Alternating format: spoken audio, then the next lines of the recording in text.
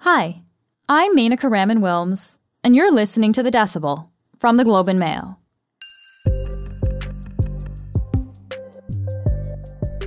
"23%. That's the median amount that pay packages for CEOs grew in 2021 when it comes to Canada's 100 largest companies on the Toronto Stock Exchange. That increase is compared to the previous year. In dollar terms, that means the median pay package was just over $9 million. By comparison, the wage growth for the average Canadian was only 2.7%, according to an analysis by the Canadian Centre for Policy Alternatives. You know, it's as if things have gone back to normal for the hourly workers, but the CEOs have reaped the rewards of their increased profits. The world of executive pay is complicated, so the Globe's institutional investment reporter, David Milstead, is going to guide us through it. This is The Decibel.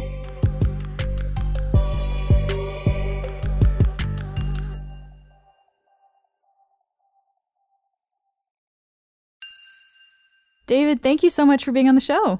Oh, it's great to be here. Thank you so much for having me. I think this is your first time on The Decibel, is that right? That is correct, it is. Wonderful. I'm glad we finally got to have you on here then.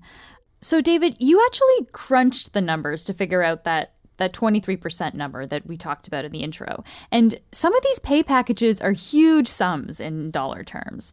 So just to take the top paid CEO, Philip Fayer of the payment tech business Nuvei Corp, he got over $140 million total compensation for 2021.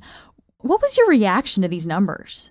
Well, that number in particular is one of the biggest numbers I think we've seen in Canadian history. But it's also important to realize that a huge part of that compensation package was stock awards and stock options. And just to help your listeners who are not as immersed in executive compensation as I am, a stock option is something that allows you to buy a share of stock in the future at a fixed price. So, for example, if a company's stock is trading at $50 and you receive a stock option to buy it at $50, then that stock goes up to 100.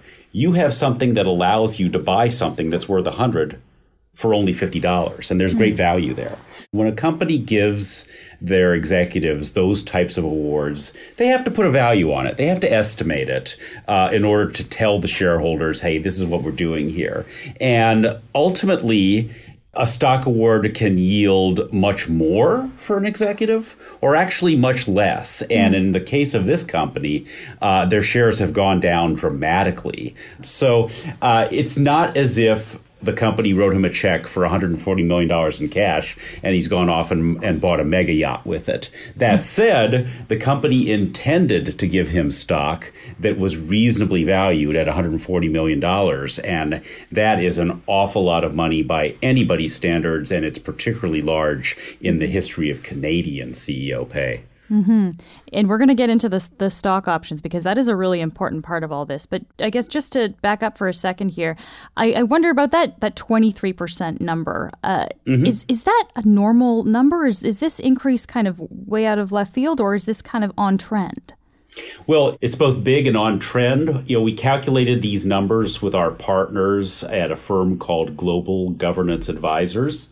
One of the things we found last year when we did this survey, coming out of the first year of the COVID pandemic, was that number was about 1.3%. It was by CEO pay standards, it was a very small increase. And so 1.3% to 23% then? Is that yes. Yeah. Okay. But when I talked to the folks who work in executive compensation, I said, well, you know, if you actually take the 2 years together, it's part of the long-term trend line of very rapidly increasing CEO pay. It's just, it was flat for 1 year, and it seems like we made up all the ground in 2021 by having such a large increase. What does a normal year increase look like typically for a CEO? Usually we can count on CEO pay increases being well above what a normal worker would get for a raise in a year. I think that doesn't surprise anyone. But 23% is an awfully big number. I believe that in the past, we've had raises in the, around 7%, sometimes in the low double digits. But 23% is a really big figure that does reflect that the companies were coming out of COVID and trying to get back to normal and get back on track with the really big raises of the past. And what was the gender split of these 100 CEOs there? I do believe we had 4 women out of 100 in this group, which is unfortunately par for the course. So let's dive into this a little bit, and maybe we can take an example and kind of break it down to understand how a CEO really does get paid here. So if there's a specific CEO we can look at, what are the elements that make up that person's pay? Sure. Let's take a look at Greg Hicks, who's the CEO of Canadian Tire. So Mr. Hicks made just under $7 million last year in total compensation. And only 1.1 million of that was salary, the fixed amount of money, just like you and I. What do you get in your paycheck every week or every 2 weeks? Most of the rest of his compensation was what companies like to call at-risk compensation. Either it's an annual bonus that can go up and down, and or it's stock awards or stock option awards. They also use other stock awards where they give shares in the company to the executive. Sometimes the executives receive them just by staying for a certain number of years. Other times, in order to get those shares, the company has to have some type of performance that they're expecting. Either profits have to go up by a certain amount, or sales have to go up by a certain amount, or perhaps the company's stock has to do better than the stock of its competitors. So just to get back to the example of Mr. Hicks at Canadian Tire, in 2021, he made that $1.1 million in salary. But then the company gave him stock awards that they estimated as being worth a little less than $1.8 million. And there were some performance criteria on those. And they also gave him stock options, those rights to buy the share in the future. And they estimated their value at $1.2 million. Now, if Canadian Tire stock doesn't go up for years and years and years, or it goes down, ultimately those stock options can't be used and their value becomes zero. When they do give them the shares, does that devalue the rest of the shares? Does that affect everyone else's shares in any way? It actually does. There's a concept called dilution, which means that the more shares a company issues and puts out in the marketplace, the less your share is worth. It's kind of like a piece of the pie and cutting it into smaller pieces. Okay, so those are the stock options we talked about. Then you also talked about salary for CEOs. What about that third one? What about the bonuses there? Ordinary folks like us, if we're lucky enough to be part of a bonus program at work, maybe our bonus is 10% of our salary or 20% of our salary. But for CEOs, there's a target set for this bonus, and it's often at least 100% of an executive salary, sometimes more. I've seen examples where the bonus or the incentive pay target is set at 2 or 3 times salary. And then once you establish, well, what is the target bonus for an executive, then the next question is, well, how are you going to decide whether they deserve it or not? And most companies now lay out a set of measurements that they're using. And so once you lay out those criteria, once the year is complete, the board of directors of the company looks at the numbers, looks at the performance of the CEO, and says, well, how much of this target are we going to pay out? And quite often, it's a better system than school where 100% is perfect. Most of the time, executives are getting well over 100% of their target when these bonuses are calculated. Wow. Okay, so the board is the one that's actually calculating those bonuses. If we can bring it back to the Canadian Tire example there, how much did he get for a bonus that year? Mr. Hicks got a bonus of just over $2.6 million. And this was something that I wrote about in the spring when the numbers were first released by Canadian Tire, because the company had set very conservative targets for themselves for 2021. And so I asked the company when this came out, what about these goals? Because when the numbers actually came in, they surpassed the maximum possible for the cash bonuses. And Mr. Hicks's bonus was 3 times what he'd made before. And what the Canadian Tire spokeswoman told me was that when they set those targets for 2021, think about how it was in the fall of 2020. Vaccines were not widely available. They didn't know when the pandemic would end. And they said, we're going to set conservative targets, because of that.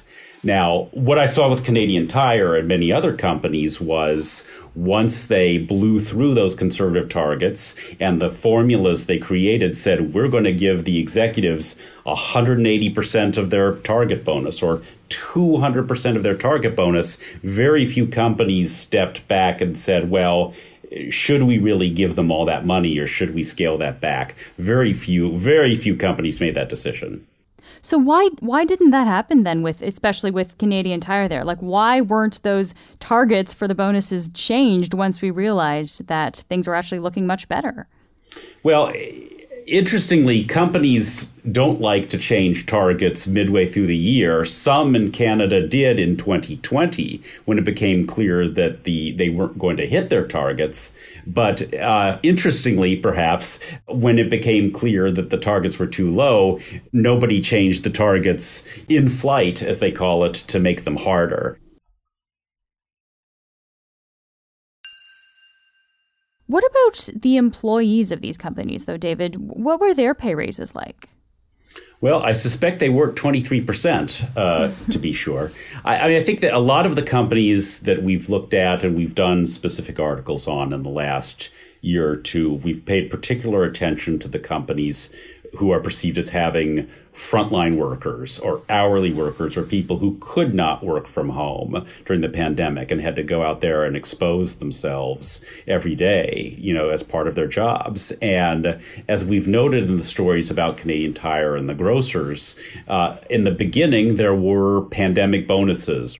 But as the pandemic went on, those in many ways fell by the wayside. And, it's as if things have gone back to normal for the hourly workers, but the CEOs have reaped the rewards of their increased profits. David, the companies that you looked at, they're all publicly traded.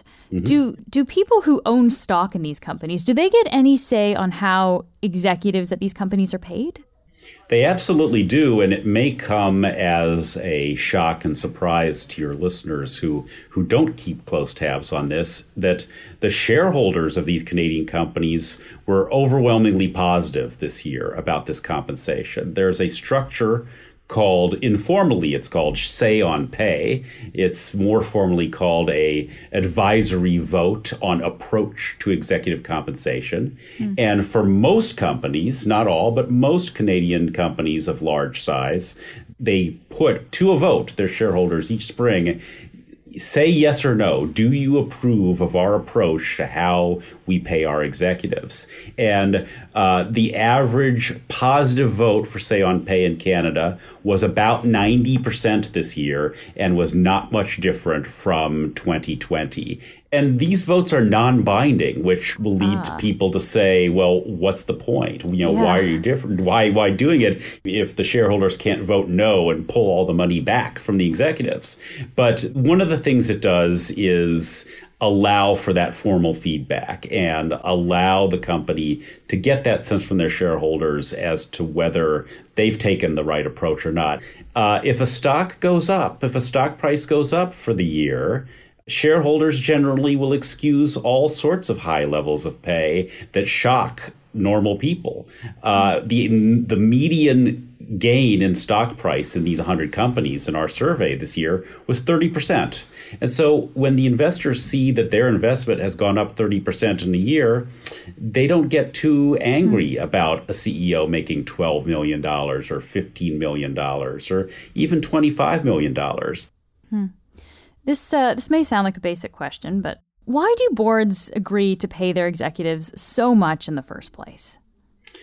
And that's a great question because over time it has expanded rapidly. There are studies that suggest that the ratio of CEO pay to average worker pay has exploded over the last 2 or 3 decades. And part of that has been all of these stock awards that link the compensation to the performance of the company's stock. But what you hear from every company is that they're in a war for talent and they want to have the best executives in the industry. So they're all in a sort of world where they're chasing the people who they perceive to be the best leaders, paying as much as possible to get them into the companies.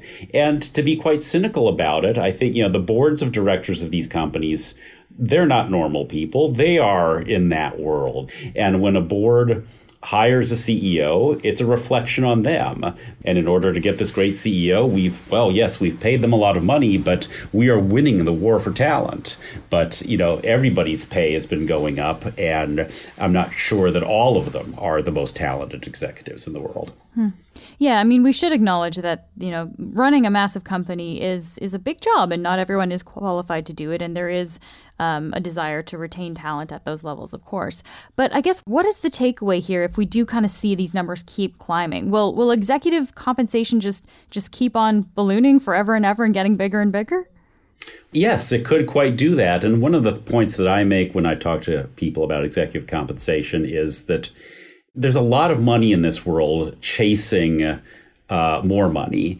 There are hedge fund managers who invest money largely for wealthy and sophisticated investors and who individually make $1 billion a year because they've got investors paying them very large fees, trying to get them to perform better than the markets as a whole. I like to joke that compared to some of these hedge fund guys who make $1 billion a year, the CEOs look like hired help. So when you've got, money managers who are investing shares and buying stock in company who are making hundreds of millions of dollars a year, then, they're happy to pay a CEO $12 million or $25 million if they perceive that CEO as delivering better than average results. So until hedge fund managers stop making $1 billion a year, I don't know how we get CEOs to stop making $25 million a year.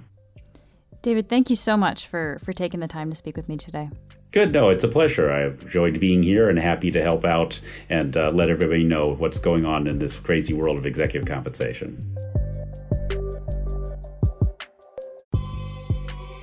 That's it for today. I'm Menaka Raman-Wilms. Our summer producer is Zara Kozema.